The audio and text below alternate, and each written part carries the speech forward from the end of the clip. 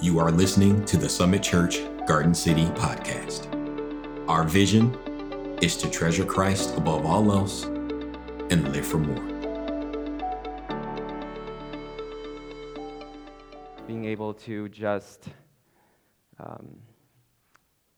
sing praises to the Lord and gather together in prayer, it really is brings us strength in these times, I would say.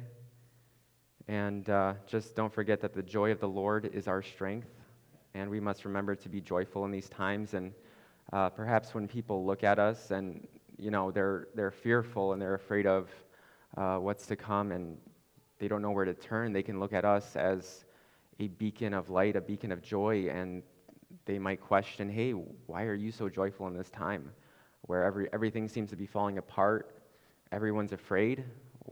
What's different about you? And we can firmly point them to Christ, that it's not something in us. And I know it's popular today to have that belief that I'm my own God, I make my own life, and I can do everything, right? But then when calamities come, guess what? They're not praying to themselves. I'll tell you that much. The atheist is, oh Lord, are you up there? Can you hear me? So anyway, it's a privilege to be worshiping and growing in the grace and knowledge of our Lord and Savior Jesus Christ this morning. I'd like to welcome you to the second installment of our series, which is the good news. And I know it's been a while, but the last time we were here, Pastor Ovi did a great job on the beginning of the series, which was, first we have to know the bad news before the good news. How does that sound? Who likes to hear bad news? And what the main idea was found in Isaiah 64:6. And I'll just quickly read it so we can kind of connect what we did 2 weeks ago to where we're headed now. And the idea, Isaiah 64:6, but we are like an unclean thing, and all our righteousness are like filthy rags. We fade as a leaf, and all our iniquities like the wind have taken us away. How does that sound to you?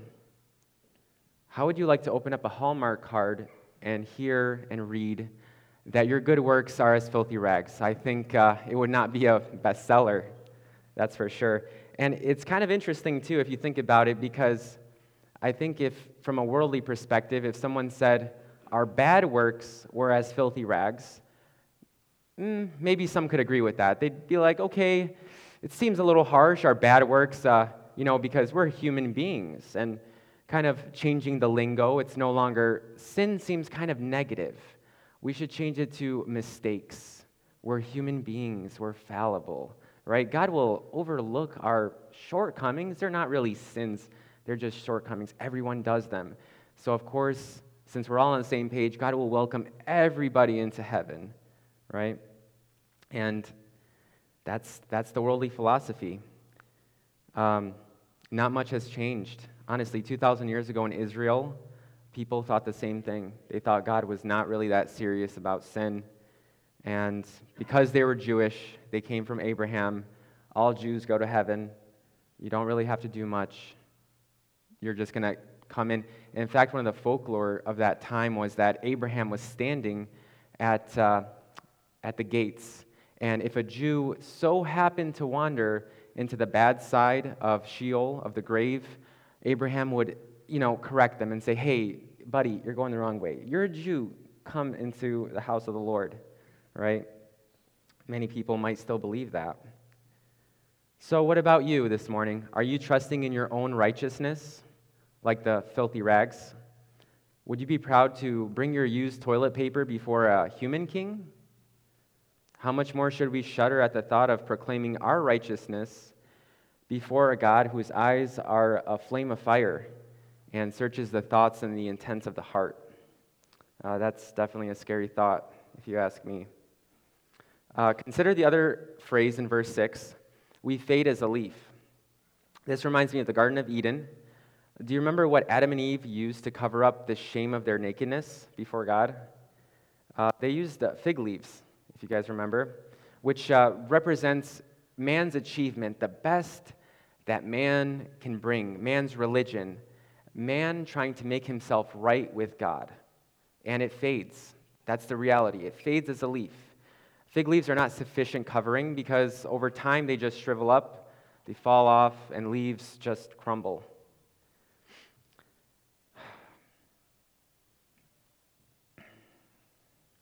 And because it's not a sufficient covering, God fashioned for them clothes made from animal skins. Did you catch that? God himself showed humanity from the very beginning that the only way to approach him is through a covering that he provides by a sacrifice.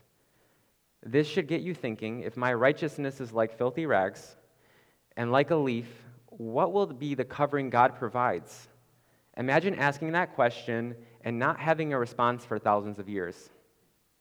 Imagine the hopelessness you would feel. Well, if you recall, our last series was in Malachi. We went verse by verse through the book of Malachi. And this prophet, at this time, where we're going to be examining the New Testament, in Malachi, this prophet went off the air 400 years ago. And it seems like God has forgotten about his people, and perhaps hopelessness has crept in.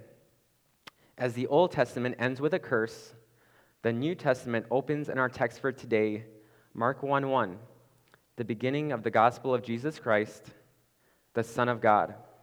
This is an appropriate time for cheers and applause. Finally, the long-awaited question will be answered, a glimmer of hope. Now, before we begin the reading of our text this morning, I'd like to begin with a word of prayer, and I was really moved by the prayer segment we had, and prayer goes hand in hand with the word. Imagine if you didn't know anything about the Bible, erase everything you know about the Bible, and try to go before God that you don't know and try to pray to him. How would that prayer look like? It would be short. It would be kind of strange. You wouldn't know what to say. You'd feel kind of awkward. Is God even listening to me? But with growing in the depth of his word, our prayers can grow as well because we understand his heart through his word that he's revealed to us, so our prayers can grow. And by growing in prayer, we can begin to have the energy to grow in his word. And as we grow in his word, we can begin to grow in prayer. And it's like it just keeps going and building.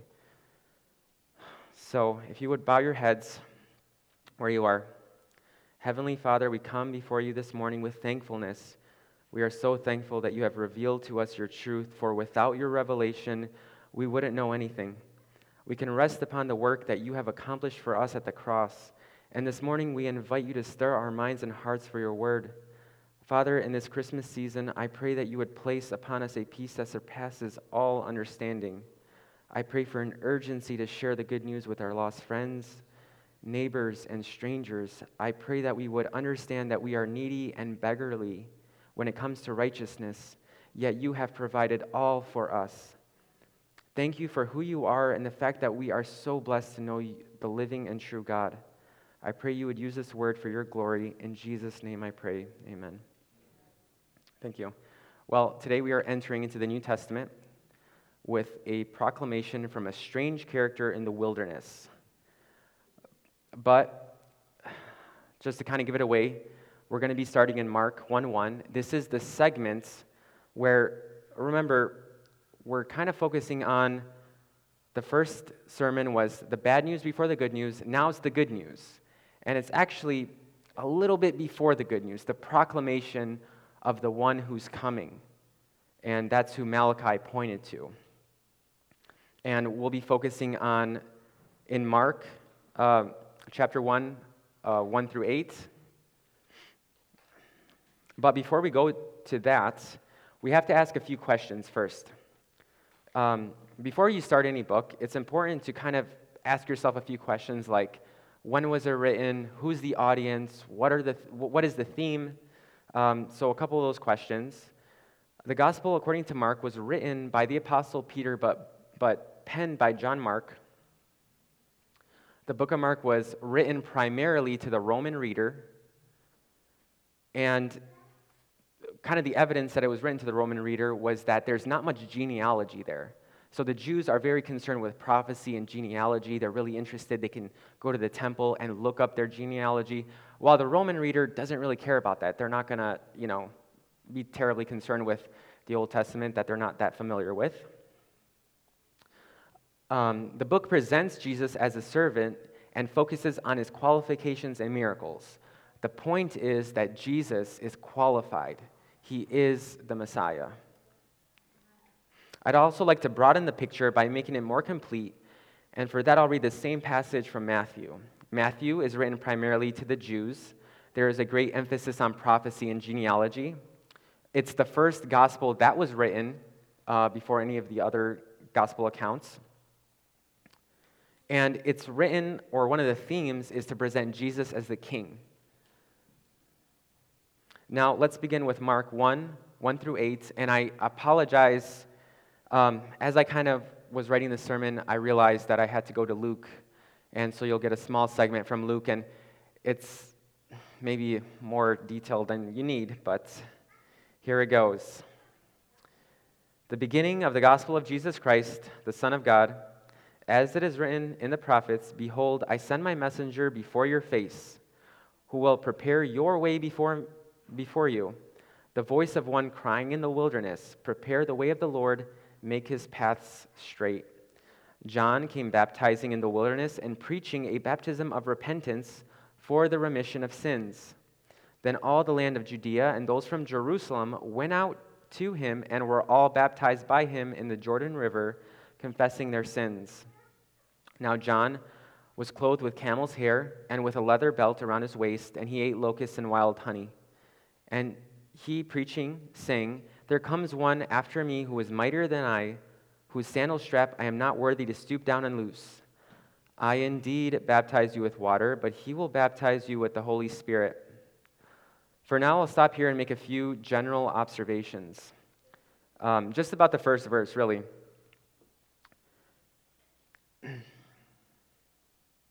Notice how the first verse gives us a declaration of the good news of Jesus Christ. So gospel means good news.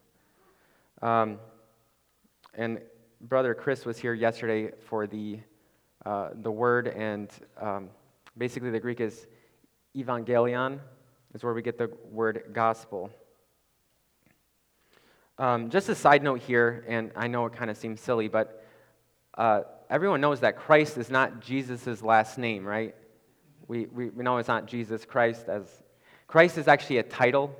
It means Messiah or anointed one, so just for clarification. Also, Jesus is immediately identified not as another prophet, but as deity, the Son of God. The first verse can be summarized as the good news of Jesus Christ, the Son of God. At this point, if anyone is curious and turn over to Matthew 3, you'll find that it starts a little differently with a few more details added. And it's interesting how Mark adds 2 prophetic passages, and Matthew only has 1, but we'll kind of get to that, find out why he did that. And it might seem like you're drinking from a fire hose at this point, but bear with me for a little bit more reading. And kind of as I'm reading, just kind of think about what's happening here and how the account from Mark is a little bit different from Matthew, and how we can get a broader understanding by connecting the two, okay? So, here it goes. In those days, John the Baptist came preaching in the wilderness of Judea and saying, "Repent, for the kingdom of heaven is at hand. For this is he who was spoken by the prophet Isaiah, saying, the voice of one crying in the wilderness, prepare the way of the Lord, make his path straight." Now John himself was clothed with camel's hair, with a leather belt around his waist, and his food was locusts and wild honey. Then Jerusalem, all Judea, and all the region around the Jordan went out to him, and were baptized by him in the Jordan, confessing their sins. But when he saw many of the Pharisees and Sadducees coming to his baptism, he said, "Brood of vipers, who warned you to flee from the wrath to come?" Just as a side note, how would you like to have that as your Hallmark card? Not good. Or imagine if I would have started off this sermon by saying, "Welcome, brood of vipers, to Summit Church." I don't think we should be saying this. Nevertheless, therefore, bear fruits worthy of repentance, and do not think to say to yourselves, "We have Abraham as our father." For I say to you that God is able to raise up children to Abraham from these stones. And even now the axe is laid at the root of the trees. Therefore, every tree which does not bear good fruit is cut down and thrown into the fire. I indeed baptize you with water unto repentance, But he who is coming after me is mightier than I, whose sandals I am not worthy to carry. He will baptize you with the Holy Spirit and fire. His winnowing fan is in his hand, and he will thoroughly clean out his threshing floor and gather his wheat into the barn, but he will burn up the chaff with unquenchable fire. At this point, we can start to move between the Gospels and really understand what's going on. And perhaps I hope you can appreciate the extra detail given from Matthew. Notice how Mark and Matthew use prophecies to introduce this strange man known as John the Baptizer, or if you're from the South, anyone here from the South, by the way? Okay. John the Southern Baptist. Yes, I've been waiting to use that dad joke for a while. It's not that funny, but there's plenty more where that came from. John was actually foretold hundreds of years ago, before his birth, and both writers use the same prophecies to introduce him. In Mark, the first prophecy is Malachi 3:1, which is absent from the Matthew account. Behold, I send my messenger, and he will prepare the way before me. And the Lord whom you seek will suddenly come to his temple, even the messenger of the covenant in whom you delight. Notice here he says, I'm getting a little ahead of myself.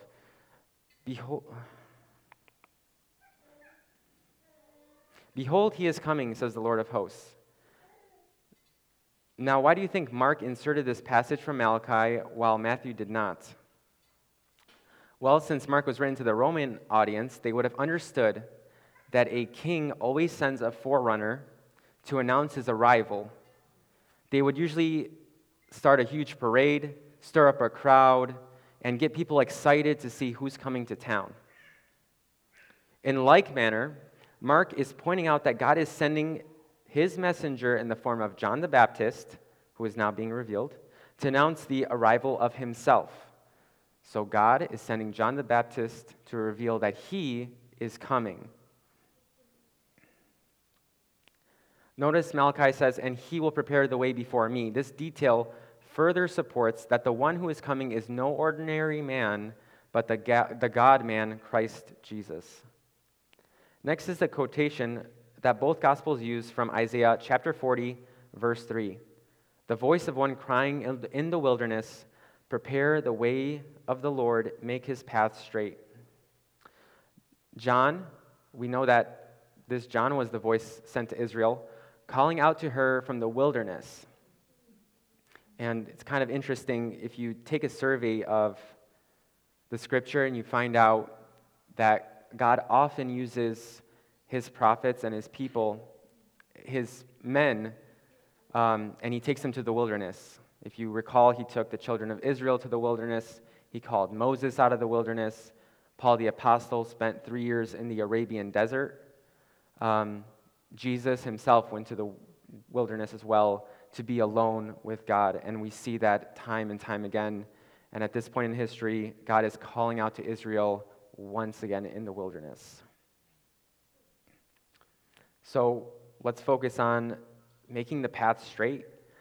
What does that mean? A smooth way in the desert, a highway for God.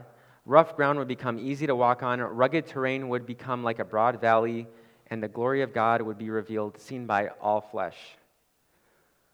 Once again, we know the voice refers to John's voice, but what are the various metaphors? So let's take a look at the metaphors Isaiah uses to describe his work. First, Isaiah says John clears a way for the Lord in the wilderness. The way refers to a way into the hearts of the people of Israel.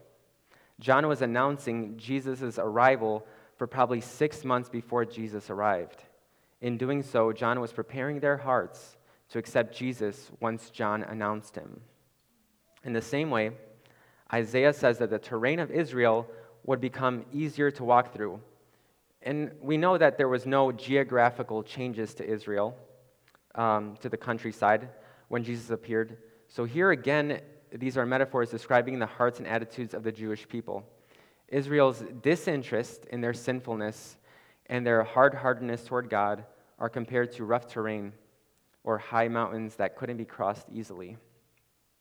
But because of the work of John the Baptist, hearts were awakened, attitudes softened, and repentance had taken hold, like a rough ground plowed and flattened to make for an easy walk.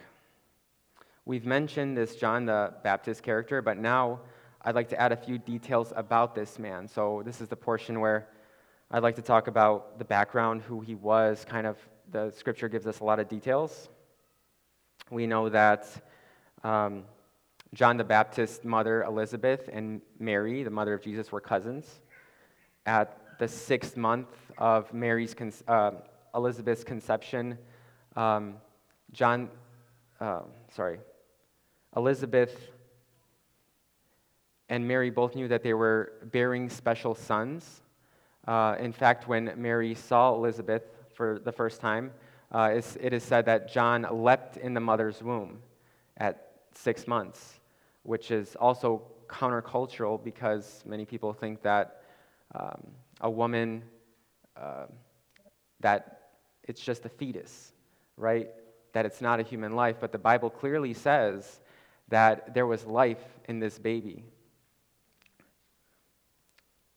So both mothers knew they were bearing special sons. It was revealed to them. Men who would serve God in significant ways. John was born about 6 months before Jesus, so we can assume that John and Jesus, perhaps they played together as kids, at least occasionally. But we also know that at some point their lives diverged. And this is the point where their lives diverged, and eventually they come back together. John and Jesus lived in separate parts of the country, and their families had very different ways of life. Jesus' earthly father was a manual laborer in Galilee, while John's father was a priest serving in the temple in Jerusalem twice a year. So the two sons likely saw less and less of each other as they grew older. More importantly, John did not grow up knowing that his cousin Jesus was the future Messiah. In fact, no one outside of Mary and Joseph knew the full story about Jesus. After Joseph was gone, only Mary would have known the truth. So Jesus grew up in obscurity, as did John.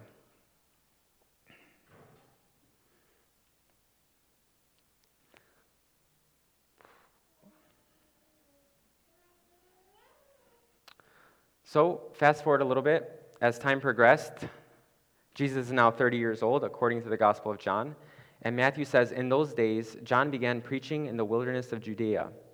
Judea is Judah's tribal territory of southern Israel that extends from the Mediterranean Sea on the west to the Jordan River in the east, and from just north of Jerusalem to the Negev Desert in the south. There should be a map. Hopefully that's a little bit easier with the geography. In the middle of Judah, there is a mountain range that runs north and south. The prevailing winds blow from west off the Mediterranean Sea, bringing moisture to Israel. As those winds collide with the mountains, the air cools and releases its moisture on the western foothills. Then the air passes over the mountains as hot, dry wind, creating a vast desert wasteland on the leeward side of the mountain, down the Jordan River. That desert is called the Judean wilderness. At some point during his 20s, John left his home and retreated into this harsh desert region. John spent most of his time in the lower Jordan River Valley, north of the Dead Sea, and northeast of Jerusalem. He survives off the land, as Matthew tells us in verse 4, dressed as a prophet in mourning, which is the camel skins, having minimal contact with people, and having a leather belt around him. He ate locusts and wild honey. Being in the wilderness, he was probably a skinny but muscular-looking man with honey and perhaps pieces of locust stuck to his beard. Yeah, kind of gross, huh? Despite his outward appearance, it is said that everyone was coming out to him from Jerusalem and Judea. And it's interesting, if you're worried about how you look, if God could use the guy covered with honey and locusts in his beard, you have nothing to worry about, trust me. The next natural question is, what was John's message? And this is where it gets, I'm kind of going to let you know where this is going. So now that you kind of have a background of who John was, he's announcing the Messiah, we're going to get a little bit into the message, and we kind of have the geography down. And I'll let you know, it's kind of a three-parter. The idea is first, repent. and a reason for repentance, because the kingdom of heaven is at hand. So that's the motivation, and then the action of baptism. So we'll begin to kind of focus on these ideas as we progress, and we'll get this will be a great opportunity to correct some errors, to kind of explore what is repentance, what is baptism, how does it correlate with us, okay, as believers in our day. Excuse me. Matthew 3:1, in those days, John the Baptist came preaching in the wilderness of Judea and saying, repent, for the kingdom of heaven is at hand. The first part of John's message, his call to action, was a single powerful word, repent. Repent or repentance is a word Christians hear often, but it's not well understood. It doesn't mean to feel sorry or to have regret having done something wrong. And I know many years ago, that was the idea, to kind of have preachers to be really emotional and get people to start crying, and then that would be the fruit of repentance, right?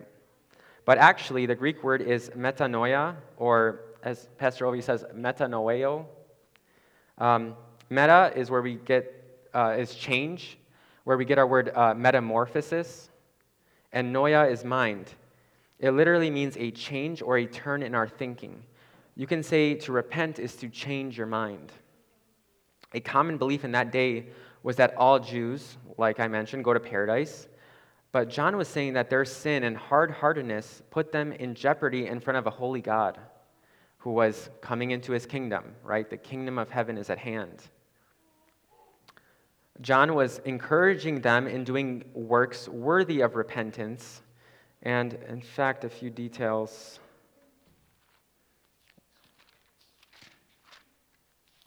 Luke chapter 3, this is not a new concept as well, but John began to proclaim to do works worthy of repentance, and the works are actually outlined in the law. It's kind of like restitution, where you've wronged somebody and now you're making a move to correct them.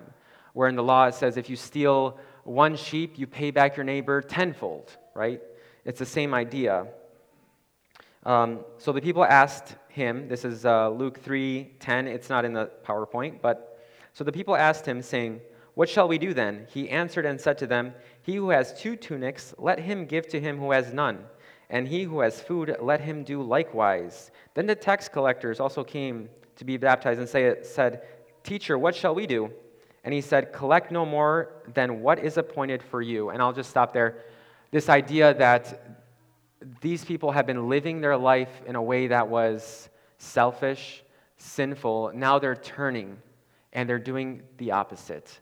They've changed their mind, and because of the mind change, they're doing the opposite. And this is like basically the evidence that I have repented. So it's not like I have repented, I've changed my mind, but I've done nothing, and I keep going in my way. But the evidence is that now I'm walking a different way. I'm doing things differently.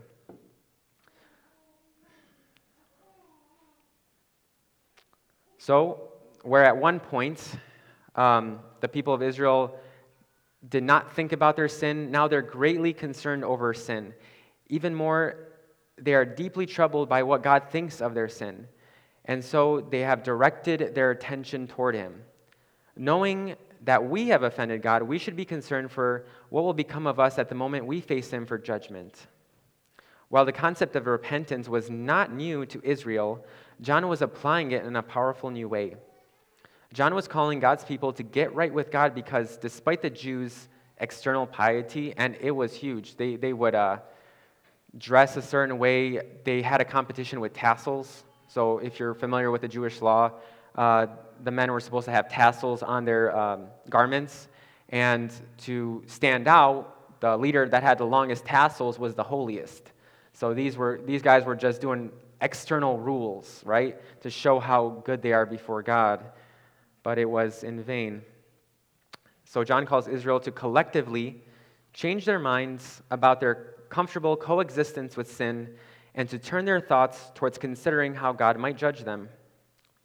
So now that we kind of have a basis for understanding what repentance is and what John was telling the people of Israel, now we can kind of start to question ourselves. How do we fit into repentance? How does that work? What about repentance in the Christian life? And I mean to get a little theological at this point and address the church in regards of repentance of sin and repentance unto God for salvation. This is somewhat of a touchy subject, and I'll tread carefully, but I simply ask you to be Bereans and to search the scriptures to see if what I'm saying is true. I'll start off by saying some Christians believe that in order to be saved, so we're talking about salvation,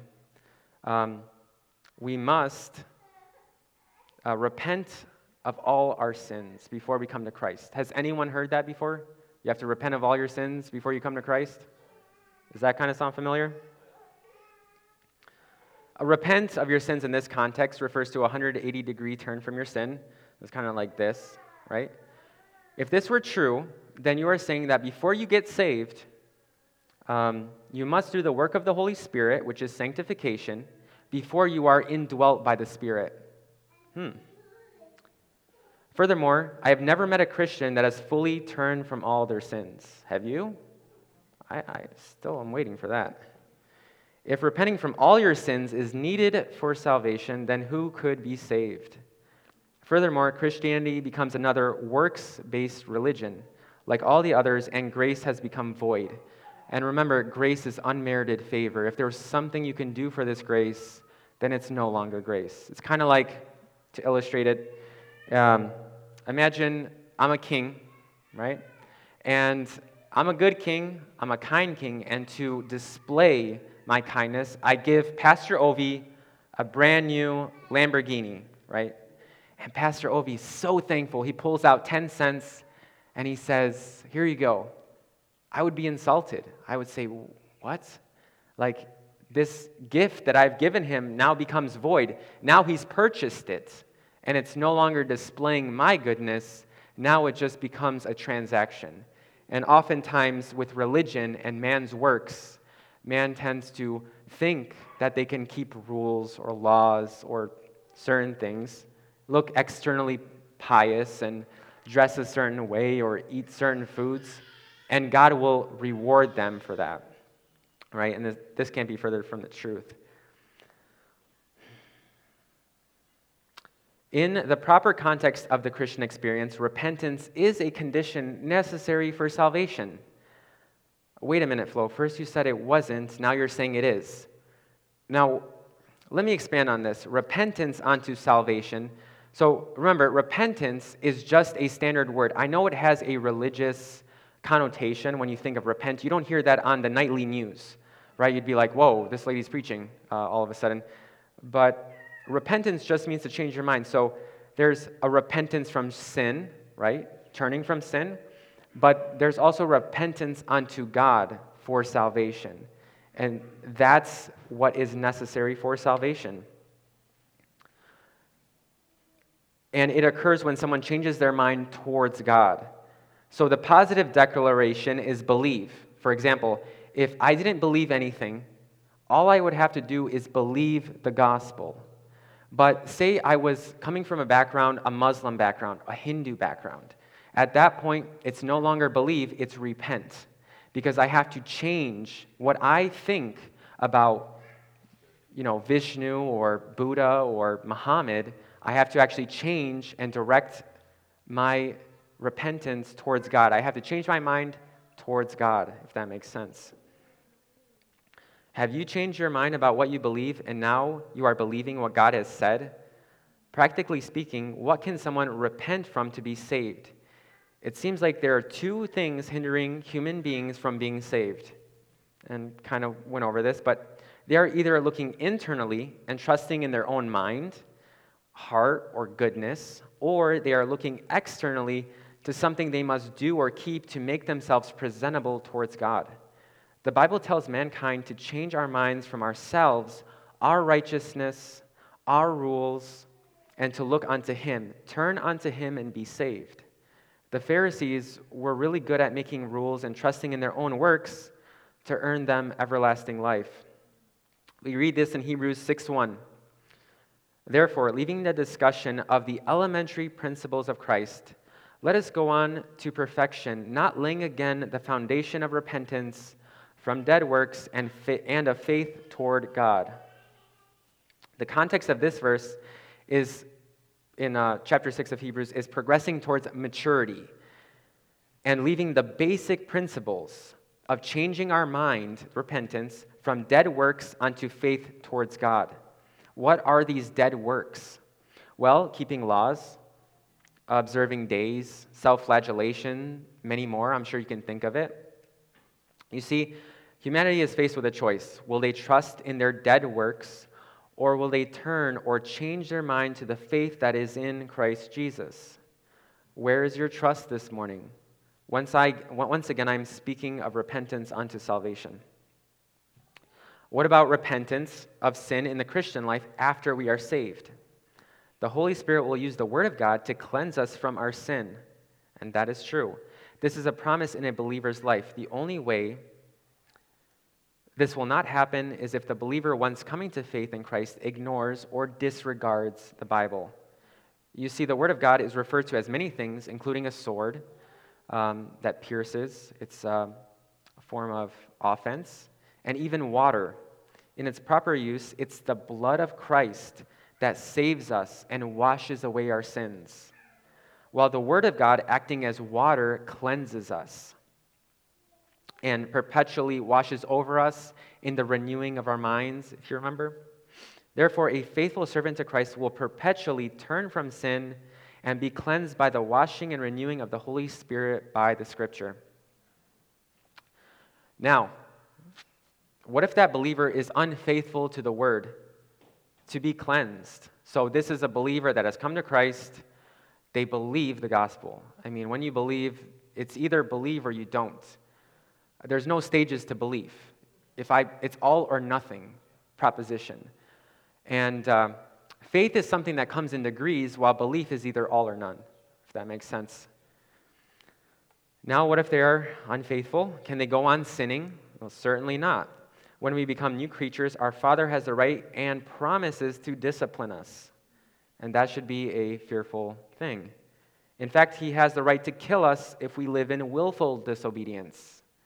I said kill us, so. There is an example of such willful disobedience in 1 Corinthians 5, 1 through 5. An example, and I'm not going to pull it up, but it's basically an example of a believer sleeping with his stepmom.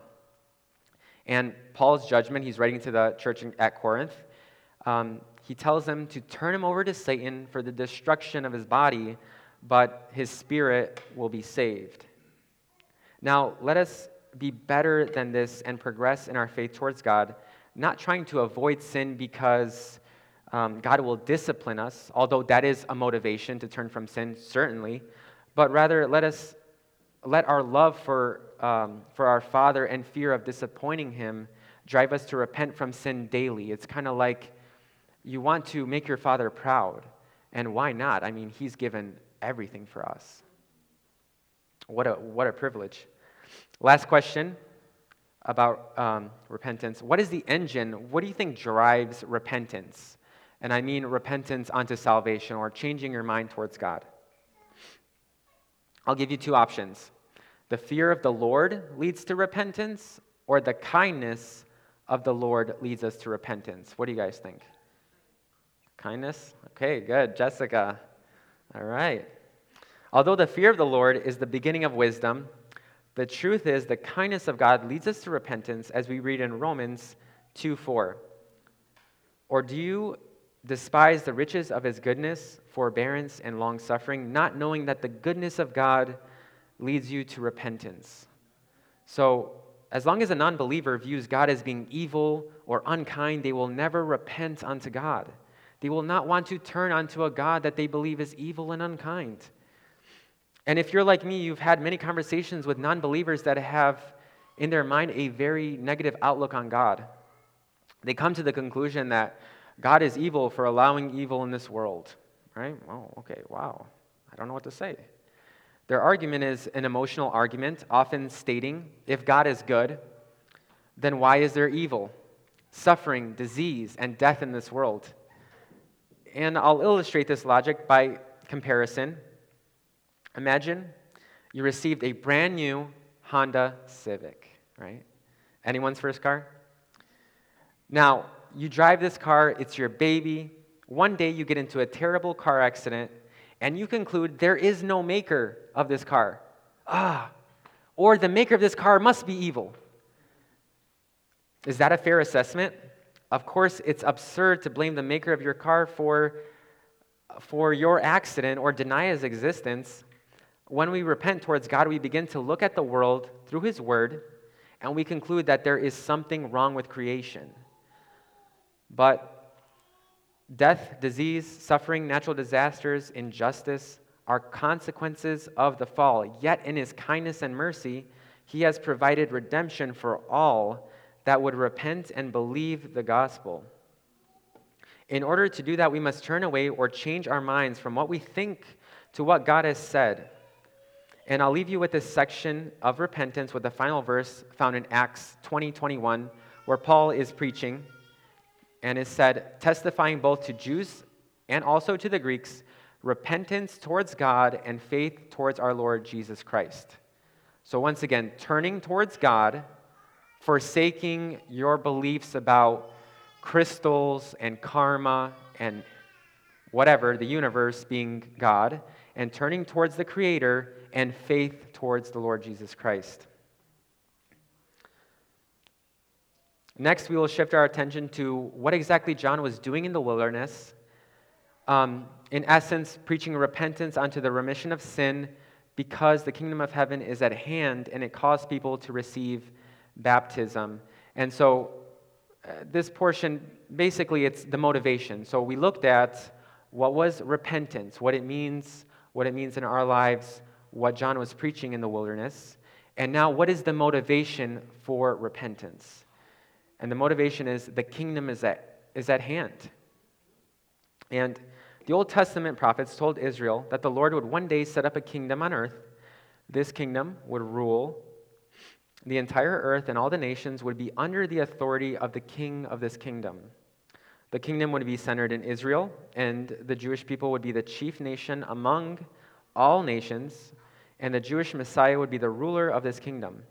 The Lord promised this kingdom at various parts of the Old Testament, including in his covenants to the patriarchs, to David and Solomon. For centuries, the Jewish people had heard this promise, and the prophets reminding them it was coming. And remember, it was 400 years, that was the last time God even spoke to Israel and hasn't spoken a word about the kingdom. Now we find ourselves under Roman rule, oppressed. So for many within Israel, the promise of a coming messianic kingdom seemed more and more unlikely. Many had stopped expecting it, and even fewer were prepared for it. But now a new prophet had emerged. In the wilderness, a man declaring once again the kingdom of heaven was coming. More than that, this prophet was saying the kingdom of heaven is actually at hand. When we say is at hand, we mean it's on the verge of appearing. It's imminent.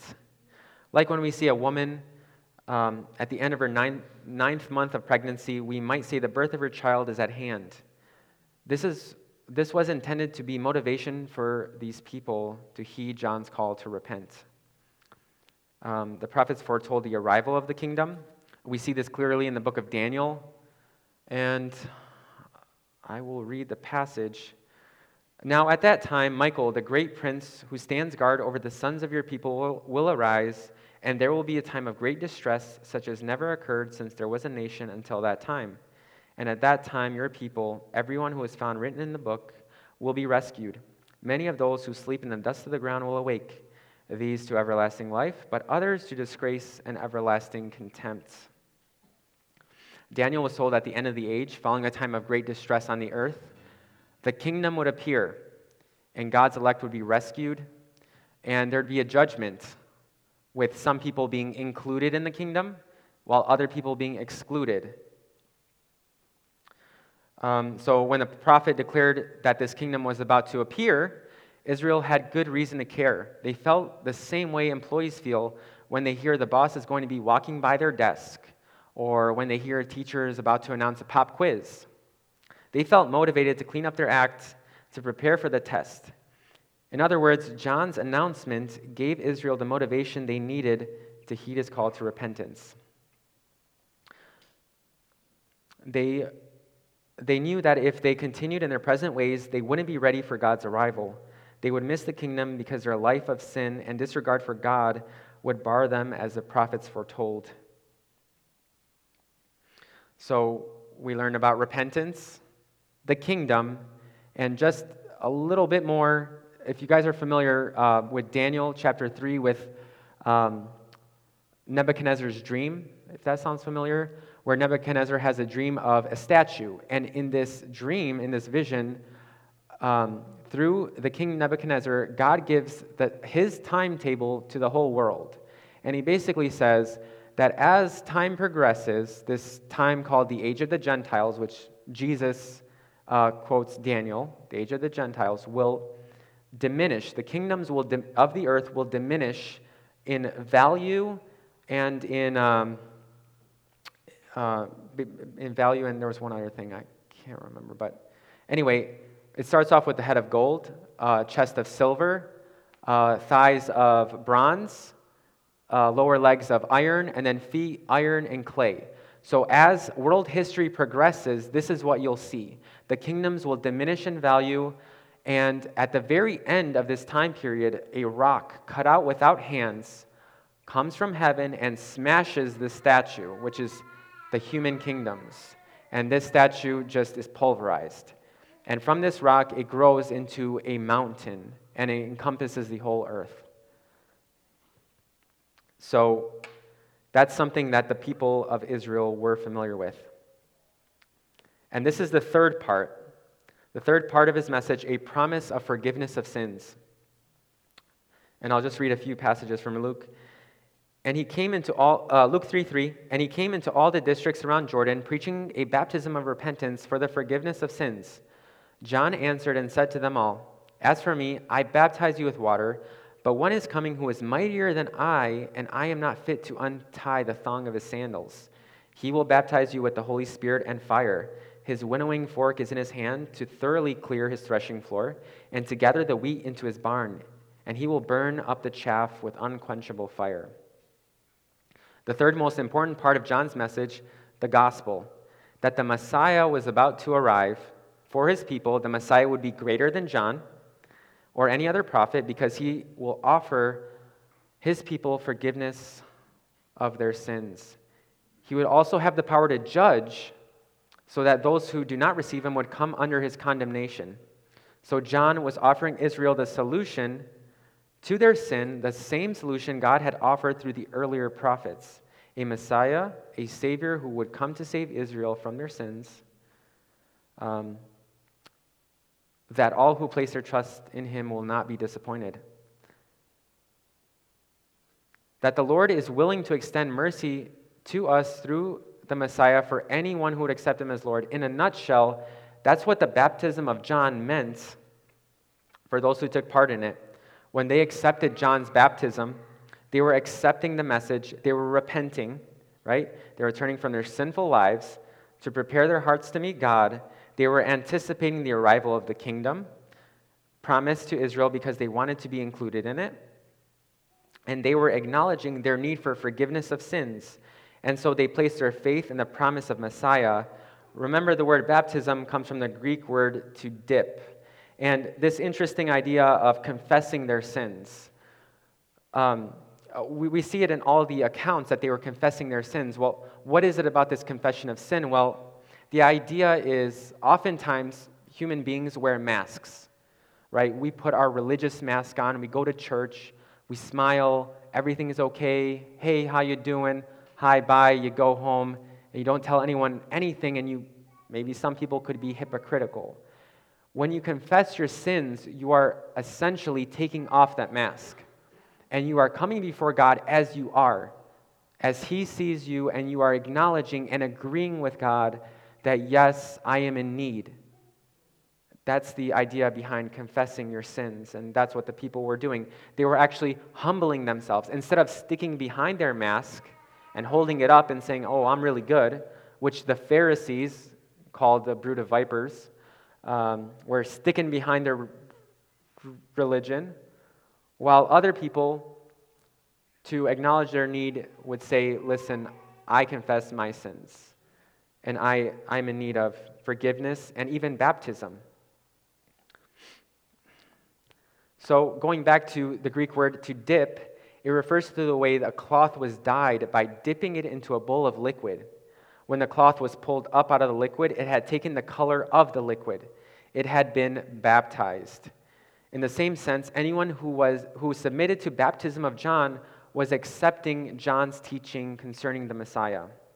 And therefore, they were committing themselves to follow whoever John named as the Messiah, and John assured his followers that the Messiah would soon appear. We learn in chapter 1 of John's Gospel that John himself was waiting to learn the identity of the Messiah too, and then when John learned that Jesus was the Messiah, he directed those he had baptized to leave him and follow Jesus.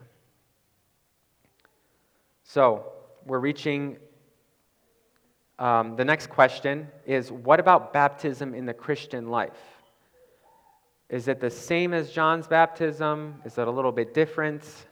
Is baptism a requirement for salvation? The primary text used to argue for salvation through baptism is found in Acts 2:38. Then Peter said to them, "Repent and let every one of you be baptized in the name of Jesus Christ for the remission of sins, and you shall receive the gift of the Holy Spirit."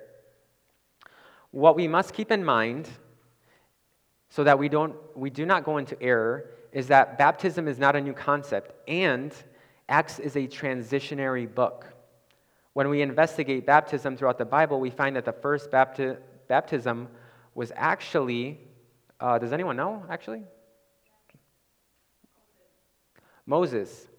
Moses was actually, Paul identifies that Moses was actually the first baptism.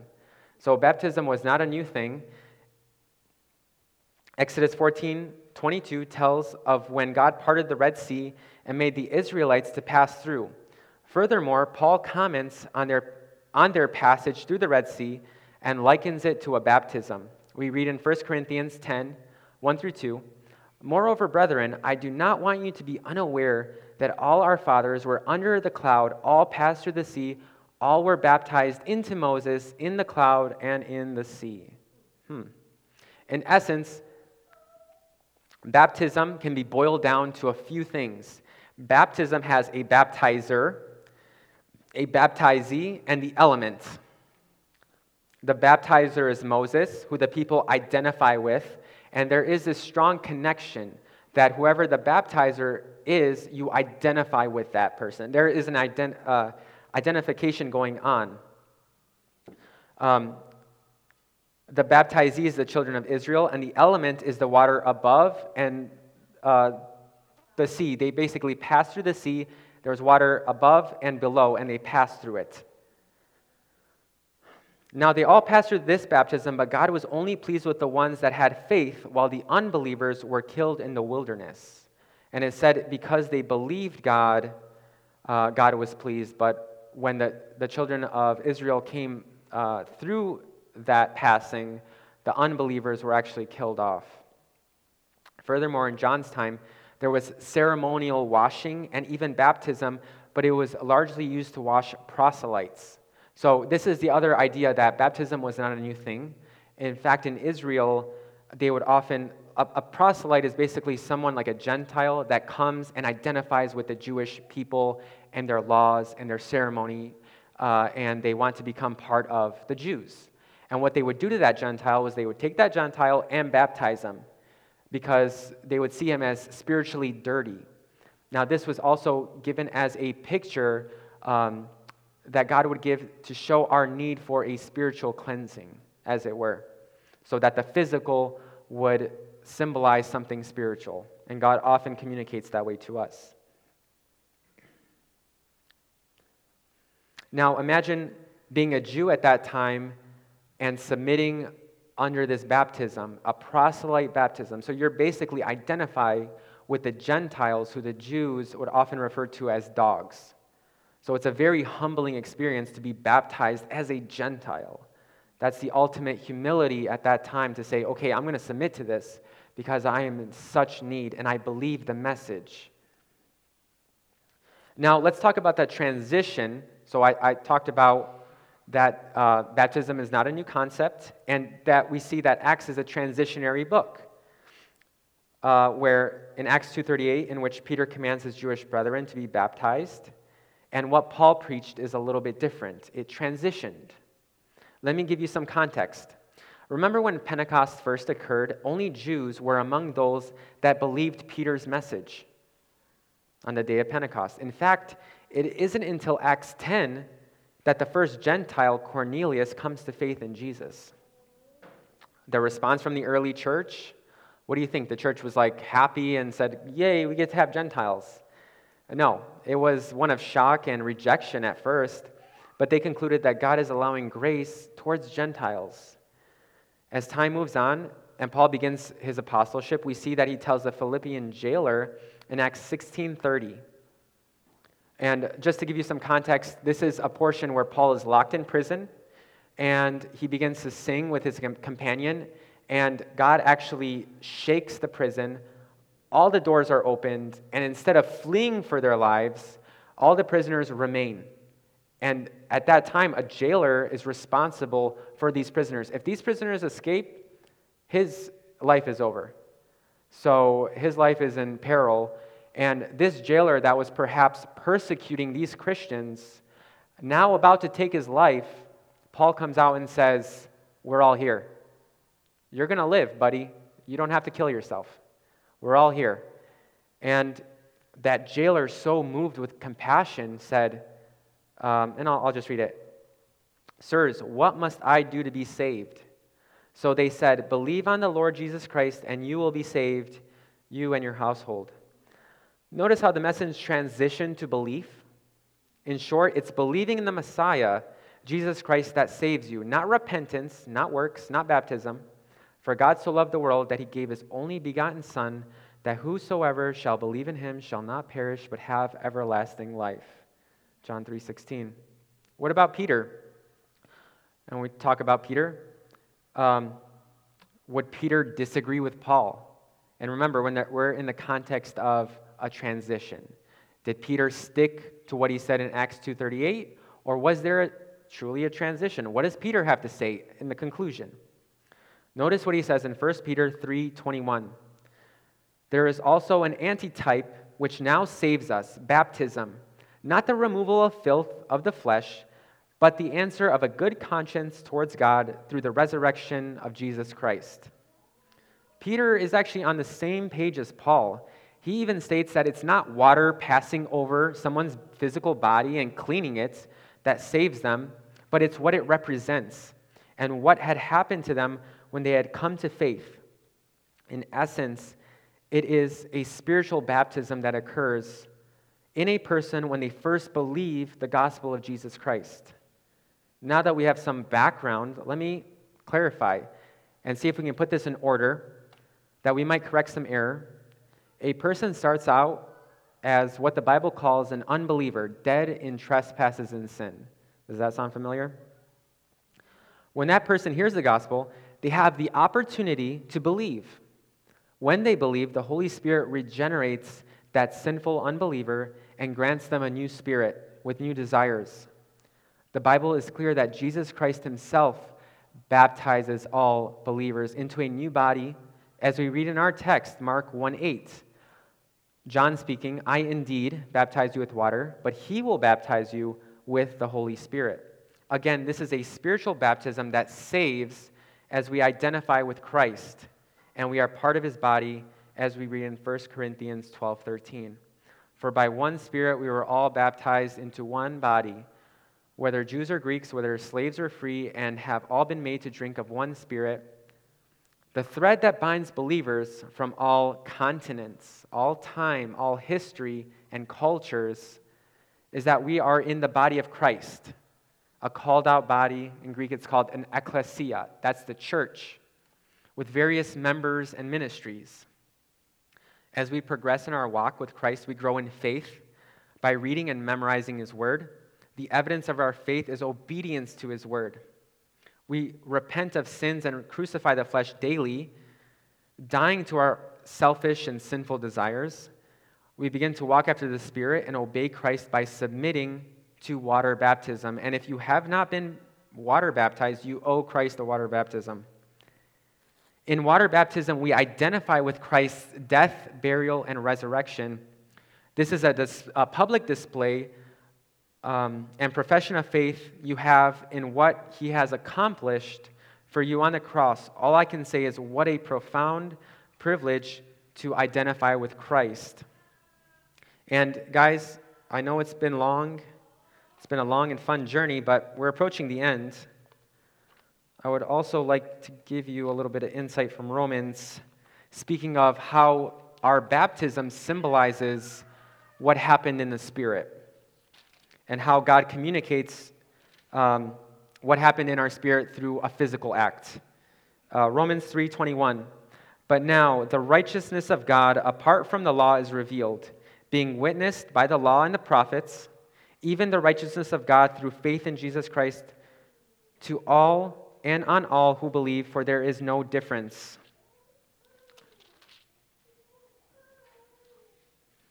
And Romans 6:3, or do you not know that as many of us as were baptized into Christ Jesus were baptized into his death? Therefore, we were buried with him through the baptism into death, and just as Christ was raised from the dead by the glory of the Father, even so we also should walk in newness of life. So this is an identification. Just as Christ died, was buried, and rose again, it's the same symbolism that happens in a believer. That happened before in the Spirit, now it's being shown publicly, something physical, to identify what happened in the Spirit. Now, just a recap, as a reminder, we've looked at the prophecies that announced the coming of the messenger, John the Baptizer, a look at the message of repentance from sin, a theological look at repentance unto God, unto salvation. We talked about the kingdom of heaven being near and briefly examined what John was doing, which is baptizing. Lastly, we learned about the history and theology of baptism. And guys, I just scratched the surface. There is so much more that you can go into and study about the kingdom of heaven and the kingdom of God. And I mean, it's inexhaustible. There's one thing I left out. Remember the question I asked at the very beginning? Well, I asked a lot of questions, but what is the covering God will give that may cover the shame of our nakedness before him? How can we obtain righteousness? The answer, my friend, can be found on the cross, the good news of salvation. And that's the good news. That if you confess with your mouth the Lord Jesus and believe in your heart that God has raised him from the dead, you will be saved. When we believe in Jesus, we are given an alien righteousness, forgiveness of our sins, and peace with God. I know it's been a while since our last Sunday service, but if you recall our first challenge, so now we get into the application portion and challenge.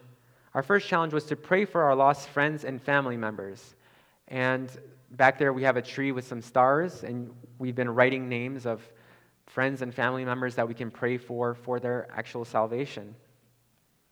This week, I'd like to challenge you to invite or even drag your unbelieving friend or family member to church. Let's get them in hearing distance of the gospel, that they may be baptized into the body of Christ. Amen? That's the mission of the church. And if any here have doubts about the goodness of God after we have come to faith, let me remind you how powerful God is to keep us. Ephesians 1:13. In him you also trusted after you heard the word of truth, the gospel of your salvation, in whom also, having believed, you were sealed with the Holy Spirit of promise, who is the guarantee of our inheritance until the redemption of the purchased possession to the praise of his glory. The good news just keeps getting better as God seals us with the Holy Spirit when we come to faith. Now, I kind of challenge a believer. If I were to tell you, or any of you, that truly have believed, stop believing in Jesus, could you do it? I tried to do it. I'll tell you that. For 5 years, I tried to suppress the truth, but there was a nagging, something I could not get away from that told me I was going to die, I was in peril, and I was going to stand before God. And that drove me back to God in repentance. So repenting unto God, it's something that I cannot unbelieve at this point. Kind of like, since there was a change in us, it's kind of like taking a butterfly and trying to put it back into a caterpillar, trying to stick it in the cocoon and make it a caterpillar again. It won't work that way anymore. You're a new creature once you've trusted in the blood of Christ. And it's a good thing, but it's also a scary thing. Once again, God, as our Father, has the right to discipline us. And overall, He's the one who keeps us. He sealed us. And not only that, but it's a guarantee of the purchased possession. It's kind of like putting a down payment on a home. When someone puts a down payment on a home, they're saying that they are so earnest, they're willing to put down something to show that they are going to buy this house. And likewise, God has placed in us a possession, His Spirit in us, saying that He will be faithful to complete the work that He has started in us. Amen? So, with that being said, and remembering to bring our friends next week, that's the challenge. I'll just end us off in a closing prayer. Thanks for tuning in to the Summit Church Garden City podcast. We hope this teaching has encouraged you and helps you live for more.